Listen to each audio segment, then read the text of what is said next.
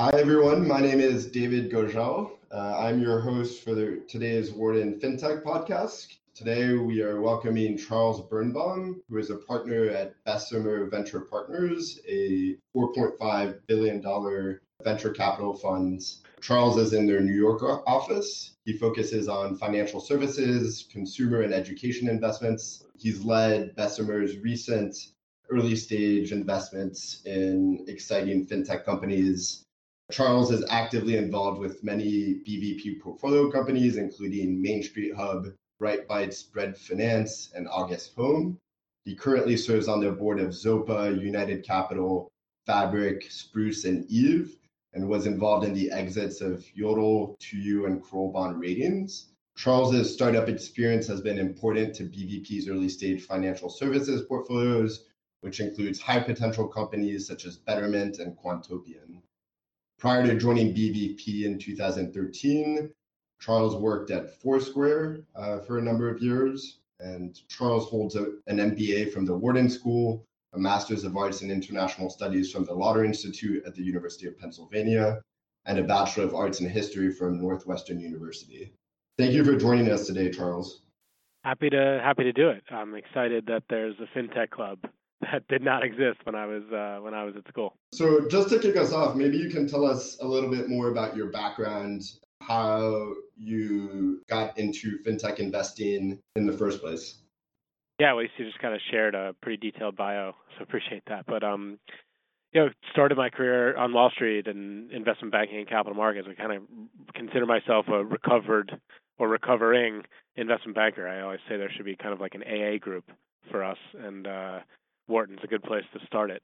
But I kind of went to Wharton after 6 years in finance, but I was always focused on technology companies and worked a lot with venture capitalists in that capacity. And I just thought what they did was awesome. And really, instead of going straight there, my path was trying to find interesting company or companies to be a part of, so I could kind of complement my finance experience with some operating experience and find a way into the venture capital world. I didn't really have a direct plan, and as I'm sure a lot of folks at school who have tried to get into the venture market have noticed, it's not, there aren't a ton of jobs, and there's no real clear path. So you kind of have to just do interesting stuff. So while I was at school, I weaseled my way into an internship at Foursquare, which is a mobile app company here in New York. And back in 2008, 2009, when I found them, it was still pretty early. So there were about 10 people at the company when I joined that summer, and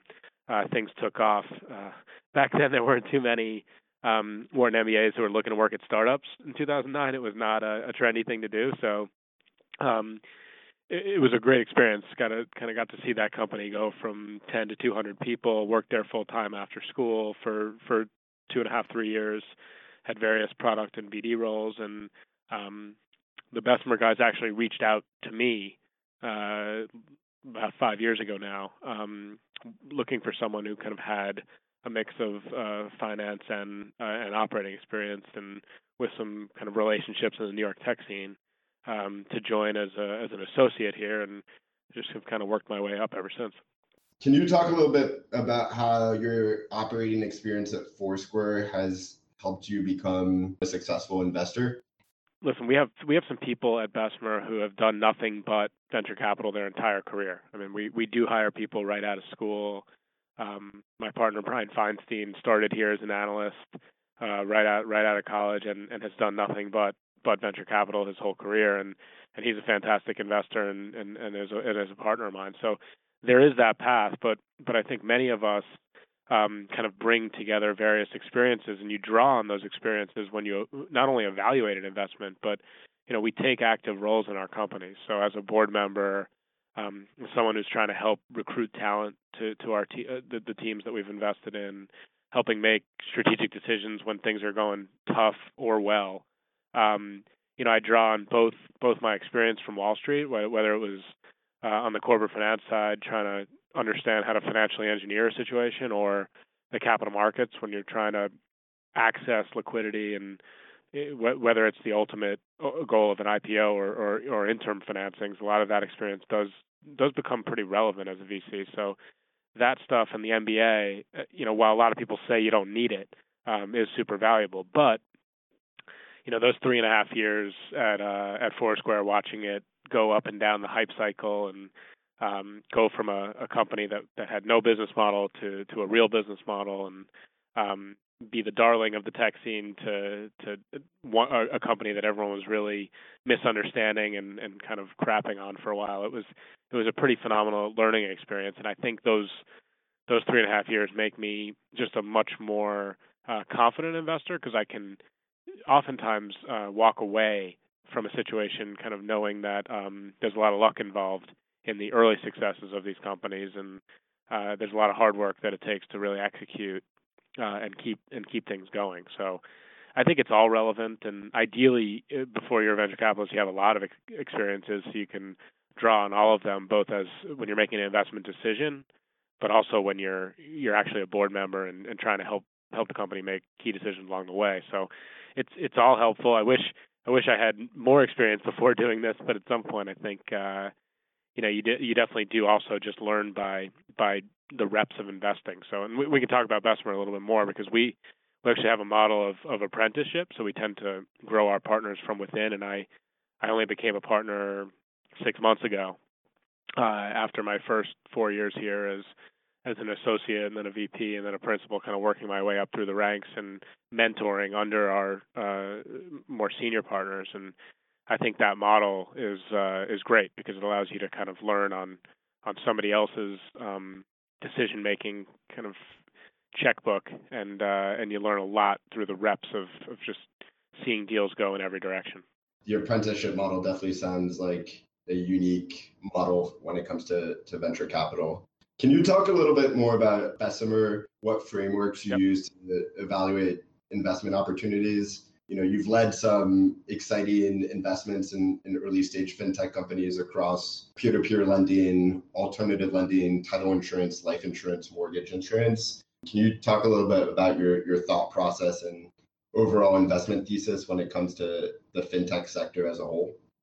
Yeah, so maybe just take a step back. So Bessemer, we're currently investing out of a $1.5 billion fund, but we're an early stage fund. So there's kind of 15 investment partners that are out looking for early stage investments. But because of the size of our fund, we're limited somewhat by the size of the opportunity. To move the needle for a fund of our size, it's challenging, because you have to shoot for pretty big markets. So there's a lot of great entrepreneurs out there and great businesses that just aren't a fit for us, because they're kind of focused on an area that might hit a ceiling before it's relevant to us. So that's one thing that kind of impacts the whole firm. But then each of us as individual partners and investment professionals that work with us, we focus on specific areas, and fintech is kind of my main area of focus. I do look at a couple others, and within even those broader areas, we call them roadmaps, and we're pretty serious about what it takes to invest off a roadmap. So the process tends to be, you spend significant time kind of developing a thesis for an area, whether it's insurance or mortgage or cryptocurrency, blockchain, B2B payments, alternative lending, wealth management, all the various areas within financial services. I kind of have living documents and active roadmaps in each of those areas, where not only is it a market map of all the stuff we're seeing out there, but it's talking to incumbents, understanding kind of what the big opportunities are before we even meet the companies. So when we do meet the companies, we can react in a way that is what we call roadmap driven. And within that kind of framework and style, we really don't limit ourselves into how big of an investment we can lead with. So while I've been here, we lead seed rounds with $500,000 checks or $1.5 million checks, but we're also can lead a growth round with a $30 or $40 million check. So the firm is not does not limit our partners on what an initial check has to be, or an ownership threshold.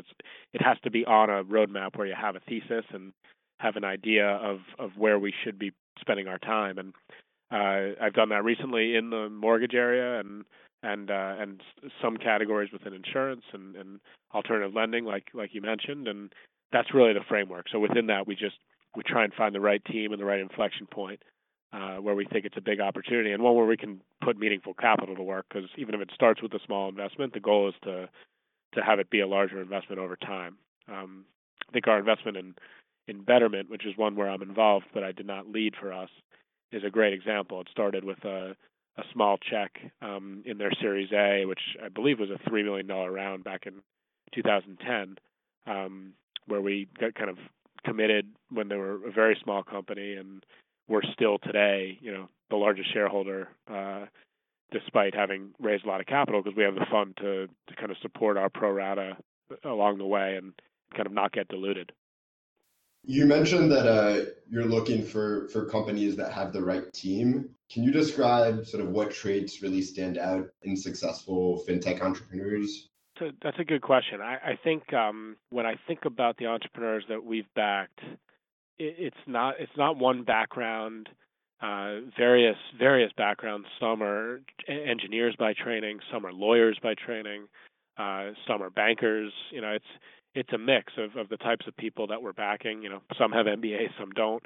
I think some of the common threads are in the early stages, and what an early stage investment can be is just semantics, whether it's a seed round or a Series A or a Series B. When I would argue that when it's not yet proven that a business model is viable, or that there's product market fit, or that team can pull it off.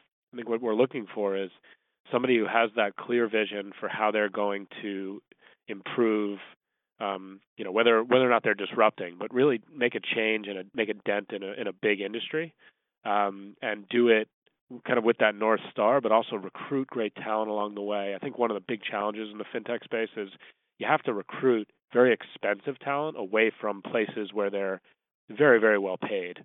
You have to get people away from the hedge fund industry, people away from large banks, and in roles in regulatory and compliance and legal, where they're have serious job security and high annual compensation to believe in your vision in the early stages of a startup, where that equity has to have value in the recruiting pitch. So recruiting talent is probably the biggest thing we look for. Kind of, can they not only convince investors, but really the team. So when you look at the team they've brought together, is it a diverse team? Is it just people they knew before? That's always a great sign. And then this whole issue of, these are often highly regulated industries, and we don't want people who are afraid of that, but we want people who are very respectful of that, and almost make it kind of a core competency of the business to be at the forefront of regulatory issues and being a thought leader in that way. And I think those are some traits we really look for. And then people who are kind of realistic about how much can be accomplished over the next kind of set of quarters that you're funding the business for. So when you look at how much somebody's going to spend and what they're going to spend it on and how they think about their plan, it's a very good way to understand how they're going to be stewards of capital. Typically, when there's a great idea out there in fintech, there's going to be several companies doing the same thing, and you're often you're trying to back the team and the entrepreneur that you feel has those qualities. So even if competition gets tough, they're the ones that are kind of rise above the fray, both when it comes to fundraising and recruiting and finding customers. You also mentioned sort of the process of creating these roadmaps. Can you maybe dig a little deeper and describe sort of what that process looks like? Yes, I mean, roadmaps they're kind of living, breathing, ongoing things here. It's not really a static document. Sometimes we do formalize it and kind of get up in front of the partnership and present for an hour where a roadmap stands at a point in time, at an offsite or an LP meeting or something like that. But they tend to be just stated areas of interest where we all internally know where each other are spending time. So right now, if one of my partners is out and about, or one of our analysts or associates out and about and sees something interesting in the mortgage industry, an innovative piece of technology or a new approach, they're going to send it my way, because they know I kind of have been working on a roadmap in that area for quite some time. And it'll start with oftentimes maybe a document, like a framing, almost consulting type landscape of an area, and that kind of guides your discovery of talking to the existing players in the industry, all the various stakeholders, understanding what the issues are, the pain points, where the value accrues in that industry, and then you kind of dive into who's doing interesting stuff out there at all stages. And we don't limit ourselves to only seed stage or Series A startups. We'll talk to everyone because of our fund size, we can make investments at any stage. So the only way to really learn is by talking to all the companies, and then ultimately a roadmap continues to evolve once you've started to make investments. So now in the mortgage space, for example, I have two kind of early stage companies, one started by a Wharton MBA, Jack McCambridge, who is running a company called Eve, which is trying kind of a full stack digital origination platform, building their own loan origination system and going pretty deep and full stack in that space. But we've also backed a digital title insurance brokerage agency called Spruce, which was a former team from Betterment that we knew well. And the title insurance piece is a big part of the value chain in the mortgage industry. And those were kind of two opportunities where we had roadmapped those areas. We knew that there was real opportunity for technology, disruption, innovation. And when you meet a team that has the characteristics that we talked about earlier, going after that, and you like the plan, it puts you in a position to kind of make the bet. So that's kind of the evolution of a roadmap and kind of one specific area being mortgage, but we're not done there. I mean, that's we're now going to learn from those investments, just like in wealth management, we've learned from Betterment and United Capital and Quantopia and other investments of ours, and it makes you more of an expert having lived through it, through a live active investment, and those kind of roadmaps continue. Then there'll be roadmaps where you work really hard on them for a long time and might not make any investments. That happens often, and it almost becomes like an anti-roadmap where you've spent so much time, but you ended up kind of realizing that we should not be making an investment in that area. And in many ways for us, I'm sure a theme that everyone wants to talk about at school these days is the cryptocurrency space. And we as a firm were spending time in the area 5 years ago, and have looked at pretty much every operating company in the space. And there's clearly some winners out there. Value is accruing to Coinbase and Ripple and Chain and a couple of great companies, but there weren't that many real opportunities to invest in the equity of great operating startups. And we, as a firm, a few years ago, through that road mapping exercise, kind of decided that buying the currency was really the most interesting thing to do for all of us in personal accounts, and really couldn't invest LP capital at the time in the currencies. So we all bought them,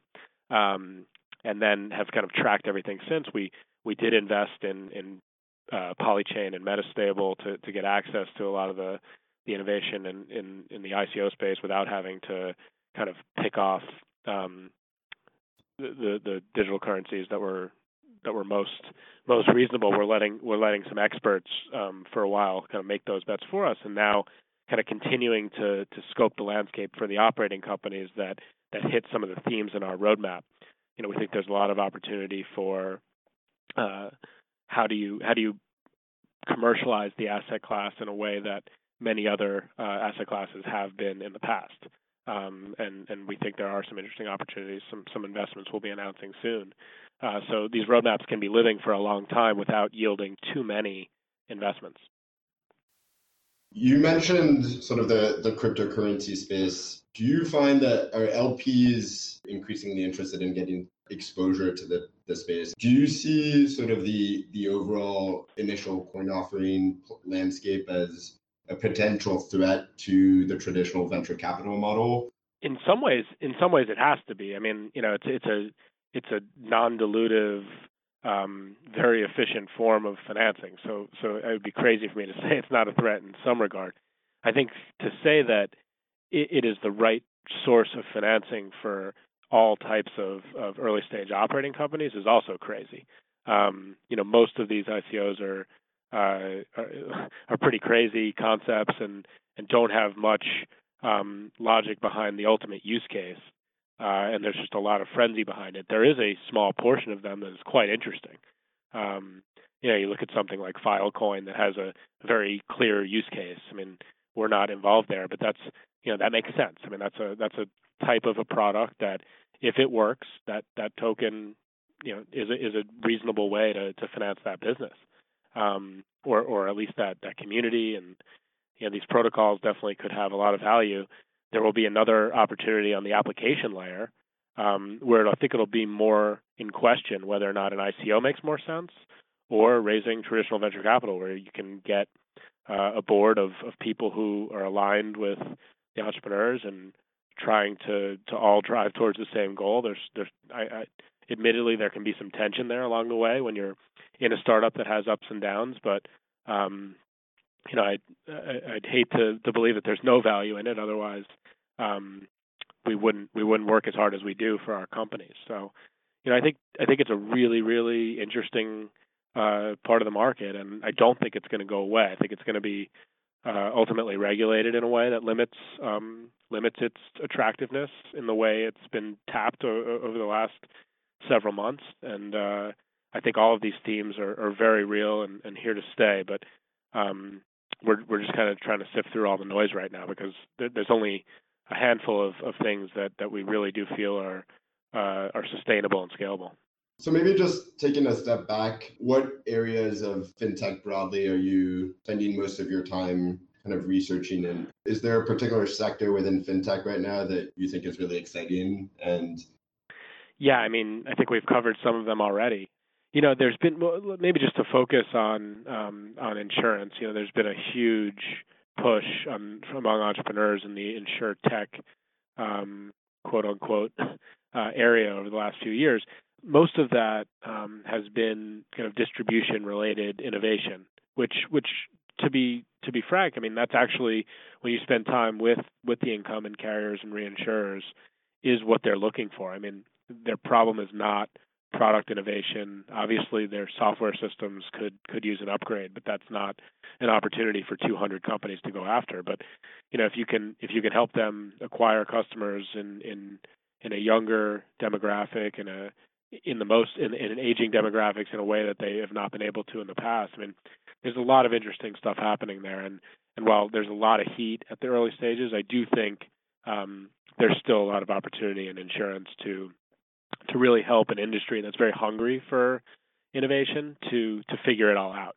I think the cyber insurance market is a really interesting area. We've looked at some very early stage teams that have both security backgrounds and insurance backgrounds, and I think that's a nascent market that's only going to grow dramatically over the next decade, and I think there's a lot of opportunity for newcomers there. But so I think we could probably go through every category: payments, alternative lending, wealth management. There's still a lot of opportunity, even though there are some early winners in these categories.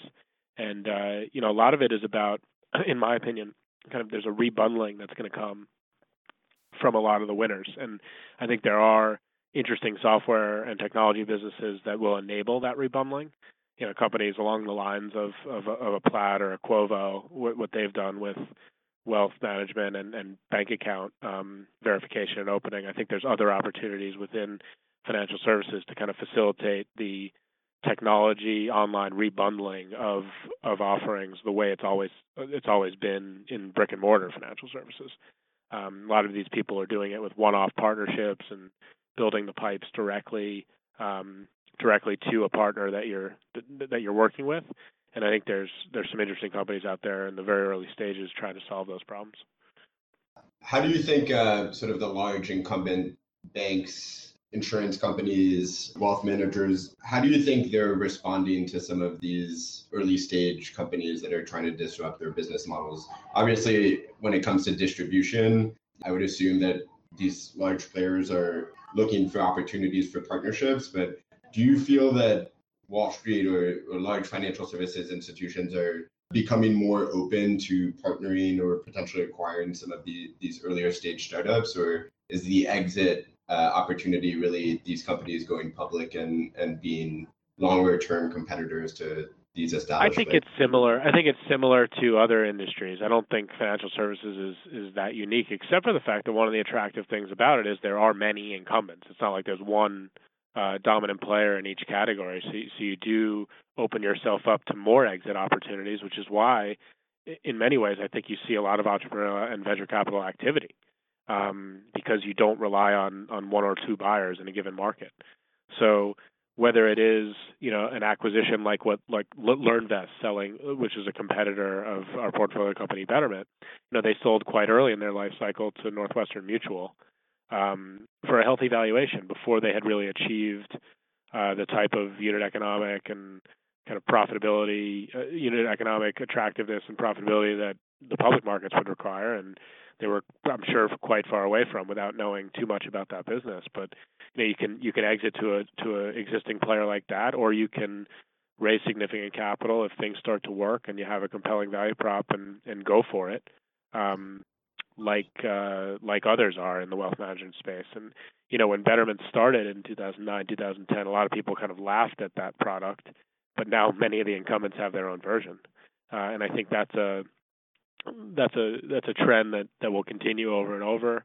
I think in insurance, you're seeing more partnering with incumbents from day one, because of the nature of the industry and how capital intensive it is to be full stack on a couple people are trying that, but you see that, and I think there'll be a lot of early acquisitions in that category as a result. Alternative lending is the one area where I think acquisitions are tougher, because specialty finance businesses tend to have a different profile, and alternative lending businesses are really tech-enabled specialty finance businesses, which should trade at a premium, in our opinion, to non-tech-enabled specialty finance businesses. But ultimately, I think Lending Club and Prosper and OnDeck and many of the early significant players have put a cap on how the private markets are valuing them, which in many ways I think is a good thing. I think we feel like the pendulum has swung too far back in the other direction, but you really do see acquisitions being a little bit tough. Earnest was recently acquired by Navient, and there haven't been too many trades in that industry because it's not a natural fit where sure, there's some technology that's quite valuable to the acquirer, but they're not as interested in the scale of those books of business or or the origination machines that they're acquiring. So just to dig a little deeper on the alternative lending space, and you mentioned sort of valuation, these tech-enabled specialty finance companies are trading sort of at a premium to more standard non-tech-enabled businesses. Do you think, this valuation is justified? And do you think that you'll start to see sort of that valuation premium continue to exist across tech-enabled finance businesses that are going public? I think it's very company specific. So obviously Lending Club and OnDeck in unsecured consumer lending and small and medium sized business lending, historically tough markets to withstand capital market shifts and kind of the tip of the spear for macroeconomic conditions. A business like SoFi, or GreenSky, where there's kind of a unique angle to customer acquisition, and they're in a position to potentially rebundle that opportunity and do more for their customer. You see SoFi moving into pretty much every category under the sun already, and applying for a bank license. I think they'll be in a very different position. So I don't think we'll ever know what they would have been valued at, or what the reaction would have been to the business model at IPO, if they were just a kind of tech-enabled student refinance company at massive scale. It's a great question, and I'm really curious as to what it would be. So we've been cautious there. I mean, I represent us on the board of Zopa, which you mentioned earlier. It's an investment we made long before my time at the firm, but it's a really interesting business because they were kind of the first peer-to-peer lender. They're the dominant player in the UK, kind of the Lending Club of the UK in many ways. They came before Lending Club, actually. And now we're becoming a bank. So we're going through the process of getting our regulatory licenses in the UK to kind of transform the P&L and try and become a deposit-taking institution for our customers. And that's kind of that rebundling of up and down the stack of getting the value chain in-house, which is another way to enhance the value of these businesses and kind of live up to the valuation at a later date. So it's there's various ways. It's interesting because for a while we sat out all these alternative lending rounds because they were being valued like software companies. I think now the entire venture capital market is in many ways running away from these businesses, and there's opportunity because there aren't too many new ones being funded. And the ones that do have great teams and some real technology and a unique customer acquisition approach, I think are going to be pretty valuable again. Not software multiples. They shouldn't be trading at kind of multiples of origination volume like they were, which is how things were talked about a few years ago. But there's a lot of value in the alternative lending space still. It's just it's different. It's different than some of the other areas of fintech. You mentioned sort of the rebundling and how that's pushing certain companies to apply for, call it, bank charters or become more regulated institutions. Do you think that that's the way forward for a number of these tech-enabled businesses to really capture more market share? I think so. I mean, I think that's always been the way it's worked historically. I mean, I'm a student of history as an undergrad major, and I actually think that's quite relevant when you look at financial services. I mean, these things tend to repeat themselves, and most of the great financial institutions have rebundled services many times over the years, and I think that's what will happen with fintech players as well. I mean, whether it's Betterment on the asset side of your balance sheet, or SoFi on the debt side of your balance sheet, or TransferWise in your day-to-day, I think all these companies are in a great position to do a lot more for you, and either they just keep growing, doing what they're doing, or they start to offer other value-added services that they can kind of increase LTV without spending more to acquire that same customer. It's a pretty obvious place to go. So I think for the ones that strive to be great standalone businesses, that is what will happen. But it is a distraction, and it takes a lot of capital to go down those paths. So it's I think there'll be a bifurcation. Many will try and stay focused and find an exit to an incumbent in that category that wants to bring their business into a more modern framework, and others will be forced to rebundle in some way, whether it's kind of taking on more of the value chain within an industry or offering more products. My last question is around on a more personal level. Do you have any recommendations or tips for current Wharton fintech students who are either interested in launching fintech companies, joining an early stage fintech company, or potentially joining sort of a venture capital firm? Yeah, I mean, on the VC side, I think it's just if you have a finance or a consulting background like I did before school, I think the best path is to go join a company. I think the more you believe in it, the better. The earlier stage, the better.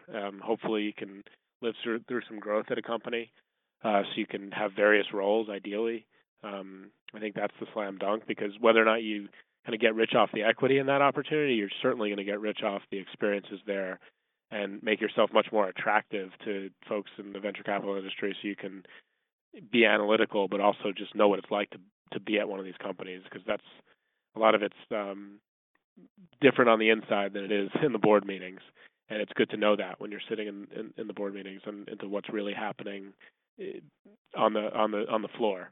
So I think working at a company is really the best path into a great job in venture. As weird as that sounds, I just do think almost targeting the funds that you're excited about and looking at the companies they've invested in early is a great approach. That's what I did 7 or 8 years ago, and it worked. It ended up working out for me, kind of in a circuitous fashion, but it did work.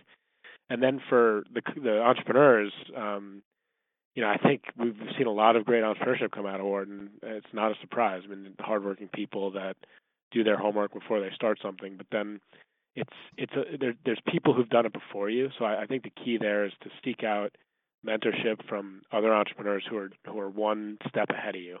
If you're a seed stage company, get in touch with folks in a relevant industry who are Series A, Series B, and have them be a mentor and advisor, help you avoid mistakes and not waste time on certain things. Some things you just got to figure out on your own, but some things that are just part of company building that are pretty repetitive.